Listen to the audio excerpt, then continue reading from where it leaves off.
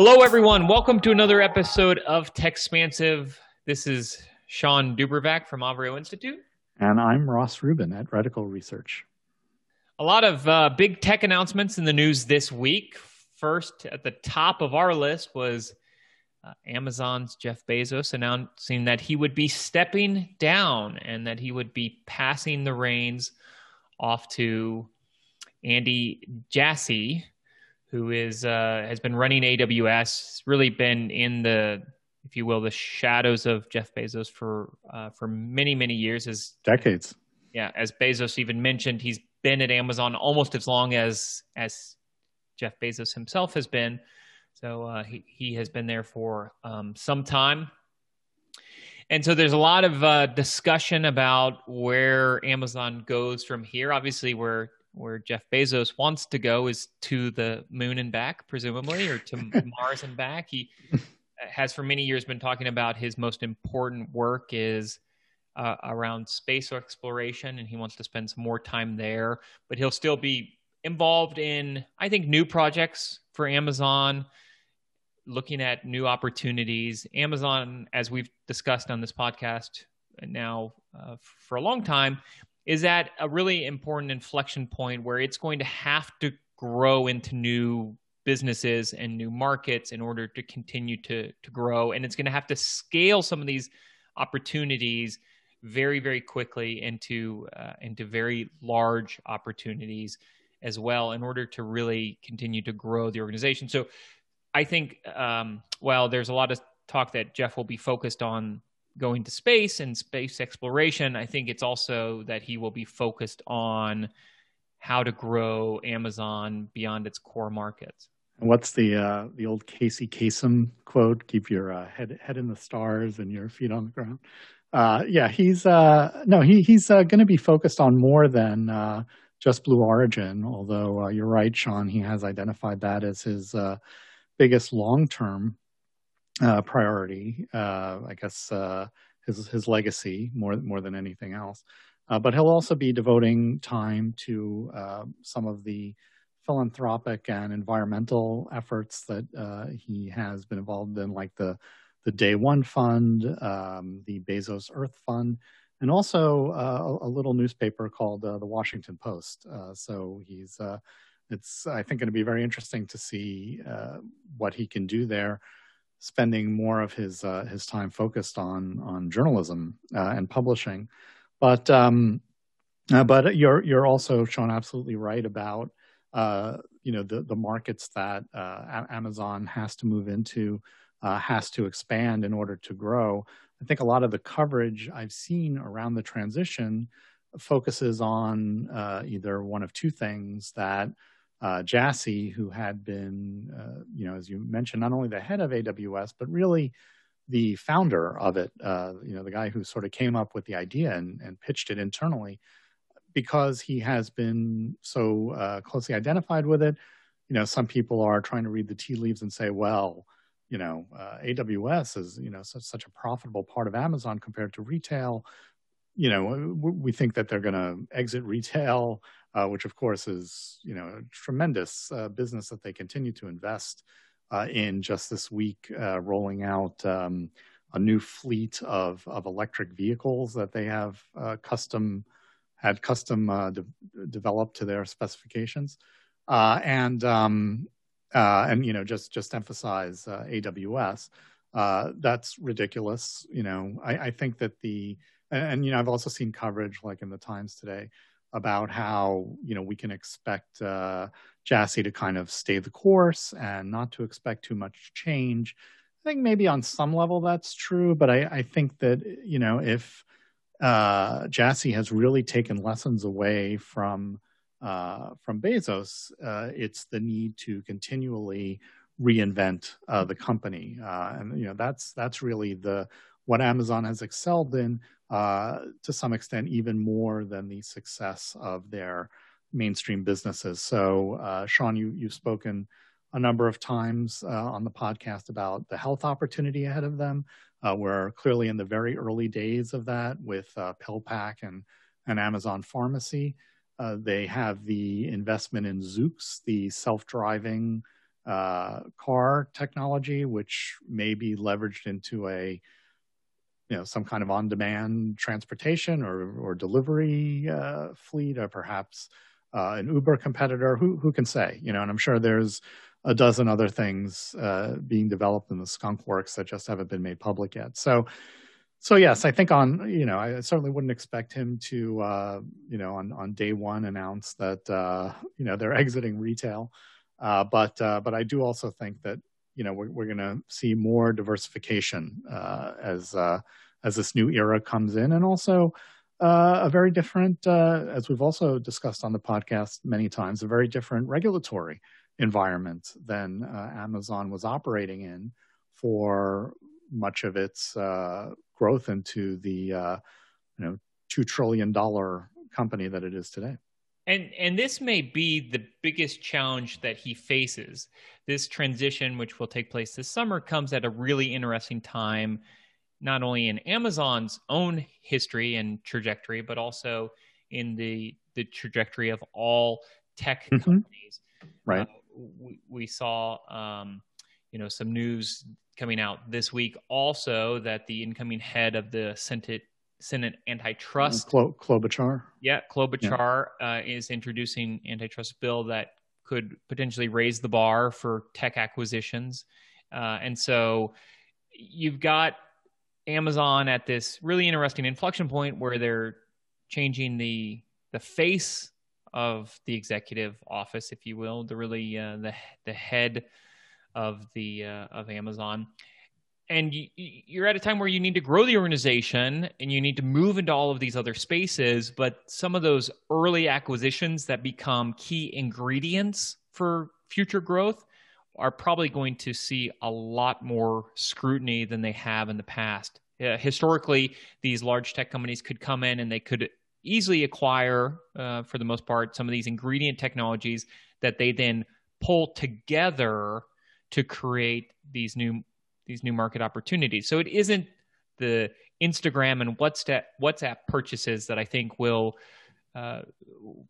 see the most scrutiny. Obviously, those are going to see tremendous amount of scrutiny, but it's going to be these small acquisitions that Apple, Amazon, Microsoft all do all the time. Yeah, all the time. Constantly. Course of the year. Some of those are talent acquisitions. So they buy a company, they close it down, they keep the staff. Right. Obviously, they help funding in many instances to allow these companies to continue to operate. They integrate them into a much bigger organization or platform. So I think there will be a lot of challenges moving forward, not only finding those areas of growth, but also putting together all the right pieces that are needed in order to fully take advantage of those opportunities. One of the areas that Amazon has noted in the last week that they will continue to invest in is gaming. There was critical Bloomberg report about some turmoil in their gaming division. Andy Jassy sent an email to staff saying that we believe that there's still a lot of opportunity here. Writing in that email, some businesses take off in the first year and others take many years. Though we haven't consistently succeeded yet in AGS, I believe we will if we hang in there. So they seem very committed to their commitment there. We also saw other news related to that gaming cloud environment from Google, that Google is closing down some of their studios and that they are going to focus on third-party games for their Stadia platform as opposed to launching their own proprietary games. So some shifts taking place on that front with respects to Google.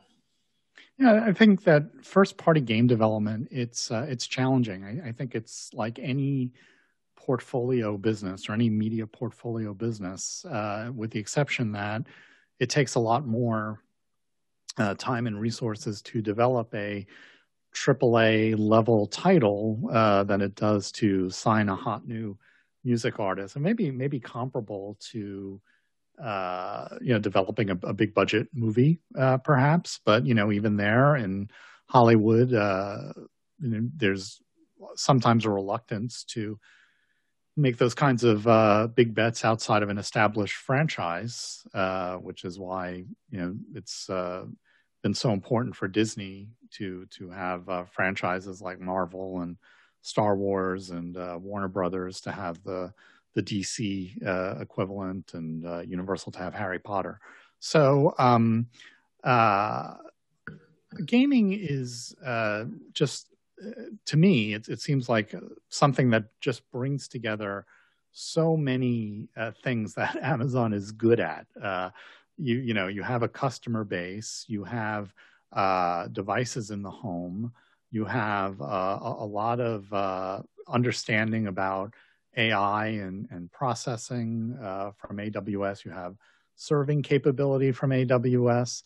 Maybe they don't have the kind of developer connections that certainly an Apple has or Microsoft has.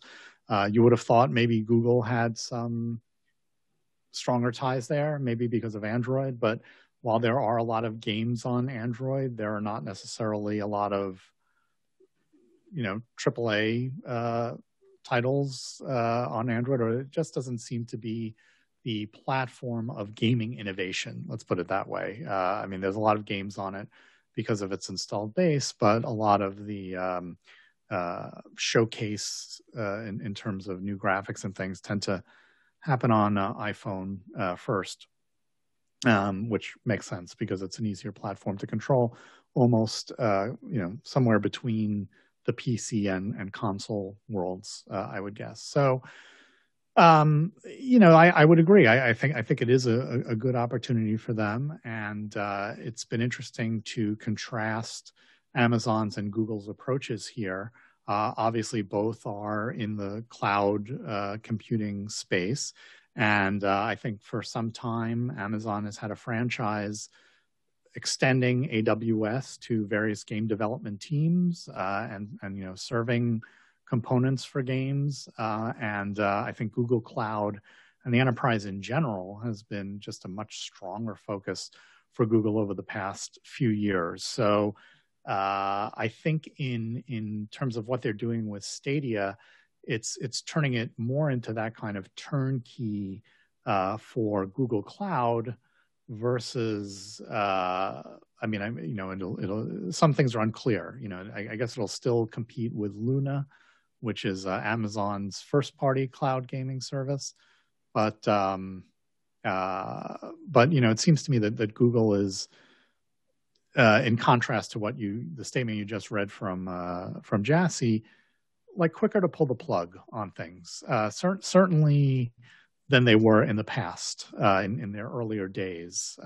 Thinking about big bets like YouTube, Alphabet continues to make big bets, but it seems like Google has pivoted more to the fail fast school. So as opposed to Amazon, which may be a little bit more deliberate in terms of things that it rolls out, like Luna. They were kind of late in that space, but they're giving it a lot of breathing room to grow. Well, and obviously they own Twitch, which can fit. Oh, sure, another huge asset, of course. Fit into that environment as well. At the end of last year, when Google released Stadia's roadmap for 2021, it included 400 plus games, and only really a small share of those games were first-party games. So Google really was still early on focusing on being a platform for third-party developers. With this move, Google will close down its 2 game studios, one in Montreal, one in Los Angeles, and that will impact 150 plus of developers that were working on first-party games. But I don't think this is the end for Stadia. And to your point, Ross, Google has reversed course a number of times, so it wouldn't surprise me if Stadia starts to gain any traction at all. You could see them make other investments or acquisitions that would bring in some first-party games or games that are exclusive to the Stadia platform. One of the things I saw at CES this year was that LG announced Stadia would become natively supported on some of their forthcoming TVs.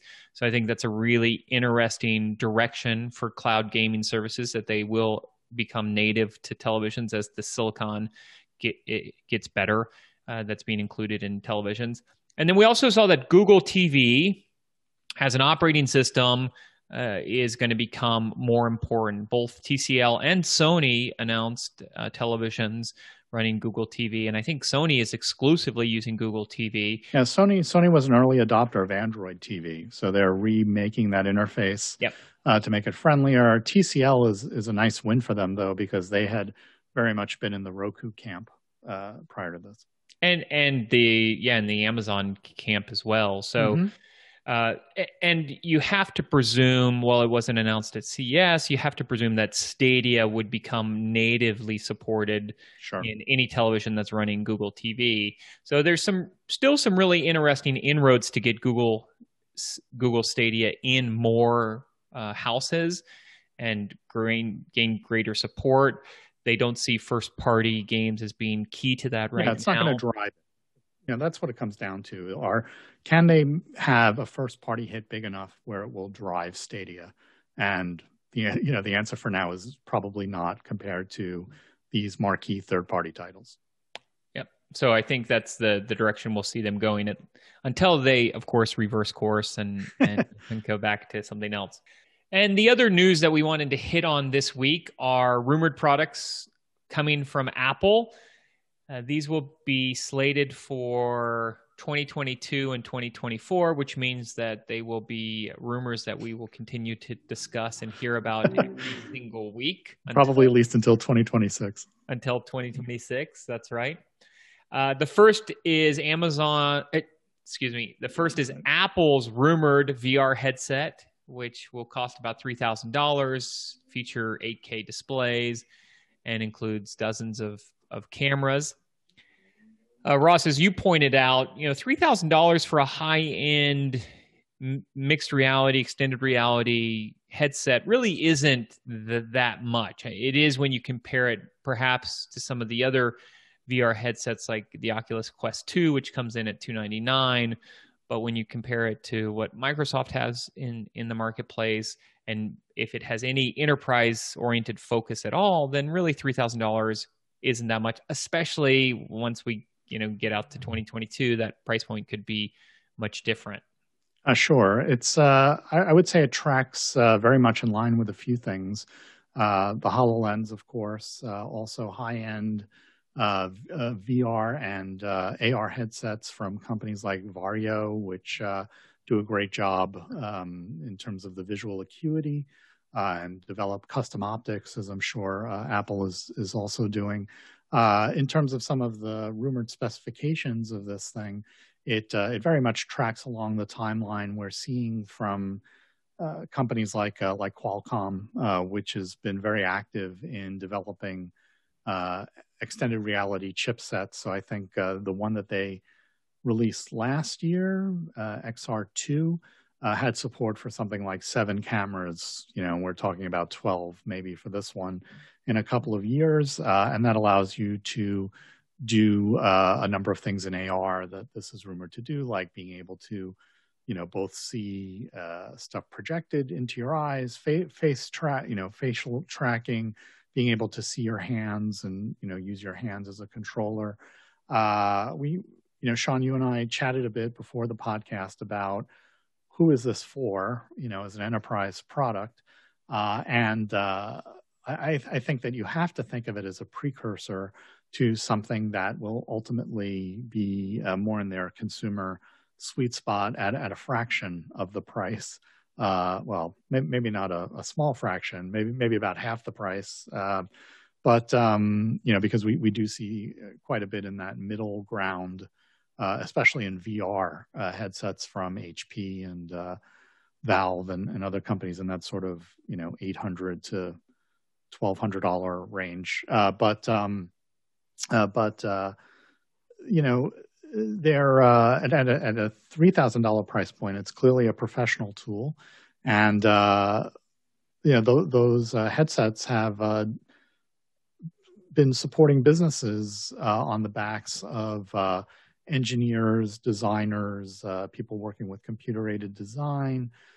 So for the professional market, where you could argue that they've done a good job penetrating that with their AR efforts to date, using tools like iPad and iPhone, and just leveraging off that in terms of their AR kit technology that's driving it. So I would kind of think of it as an extension of that, and something that may be a nice complement to their efforts in the enterprise, where they've had a lot of success with iPad and iPhone. I would agree with that, and I think this is still very early for them. It's obviously something they've been working on for some time. Mm-hmm. Given what we've heard about it thus far, it feels like any of the other prototypes we see Apple working on. It has everything included in it because they're still figuring out what they want it to do and what that platform will look like. I think, to me, the biggest question that Apple needs to be thinking about, or that probably they are thinking about, is not the hardware, because we've already shown that the hardware is possible, but it's what are the use case scenarios look like? It's content. Totally. I think particularly for AR. Yes. So yeah. It's what does the content look like? And from Apple's standpoint, how do they monetize it? How are they going to monetize it? Are they going to empower third-party developers that are going to sell apps that run in that? And that's that's been the formula. Yeah. Yep, for a couple of their other platforms. But is there something else that they might try instead?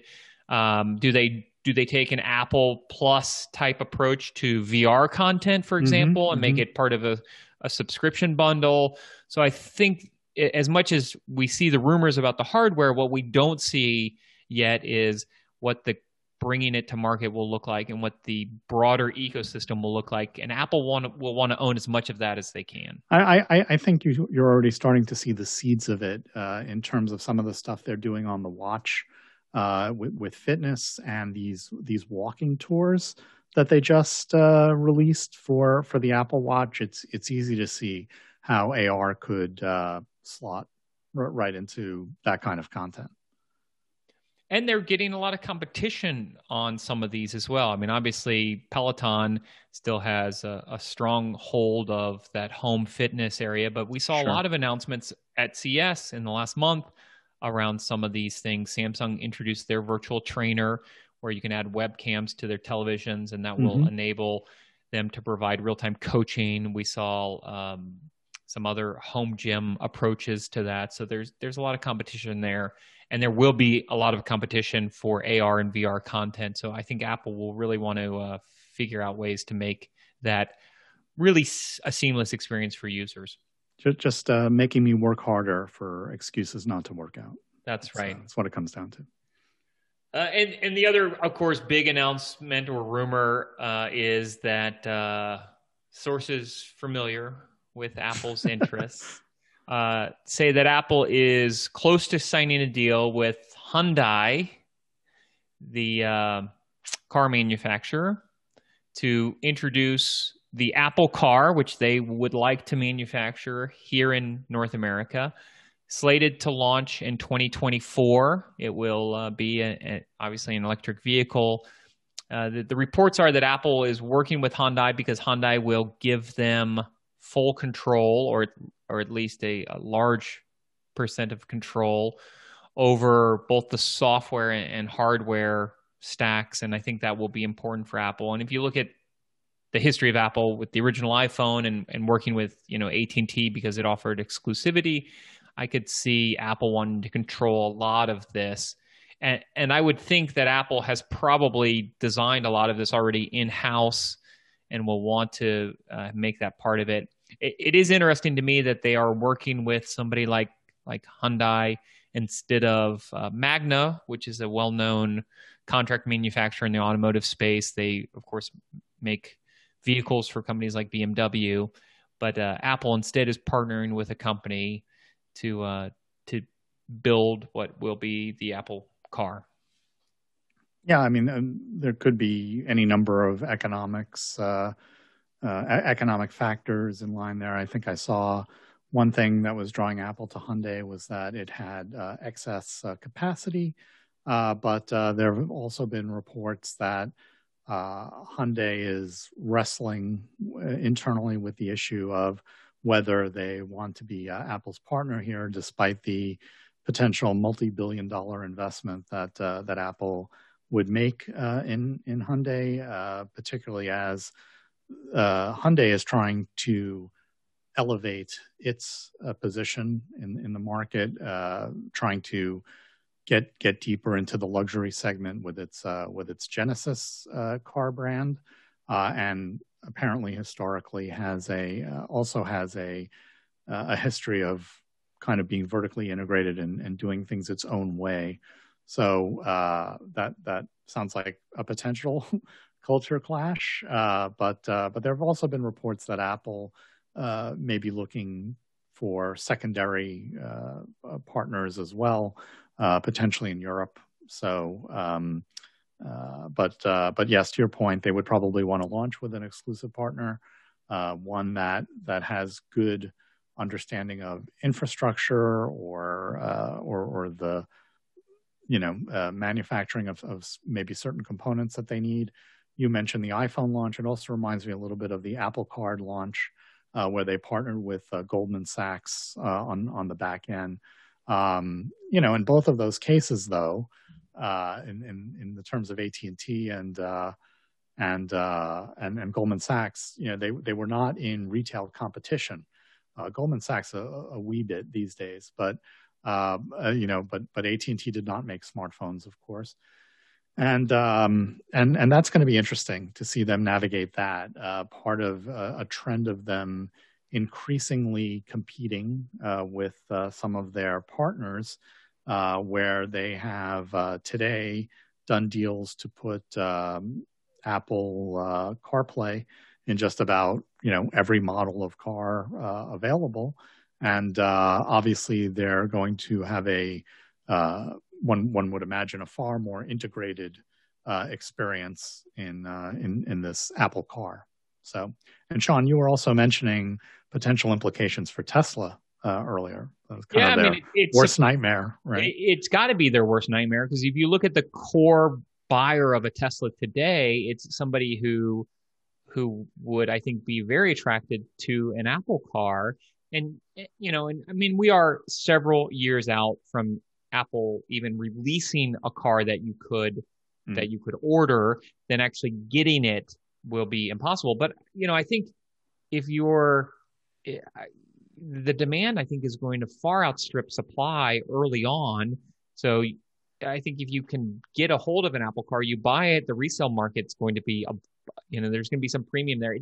It surprises me that Tesla stock hasn't taken really any notice in the potential for an Apple car, and maybe because it's so far out and still very much in the rumor stage. But I would expect that this is a pretty negative event for Tesla when it does come to fruition, if it does come to fruition. And also, of course, coming on the heels of GM announcing that it is planning to move exclusively to electric vehicles, and of course, that's setting off other reverberations in the industry, among some of the European car manufacturers, et cetera.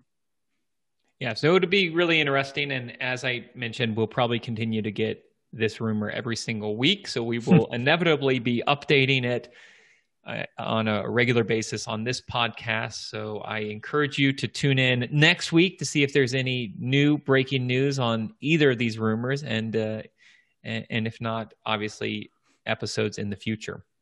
With that, we'll close out this week's episode. I am Sean Dubervac. You can find me on Twitter at Sean Dubervac. And I'm Ross Rubin. You can find me on Twitter at Ross Rubin. Thanks so much for joining us.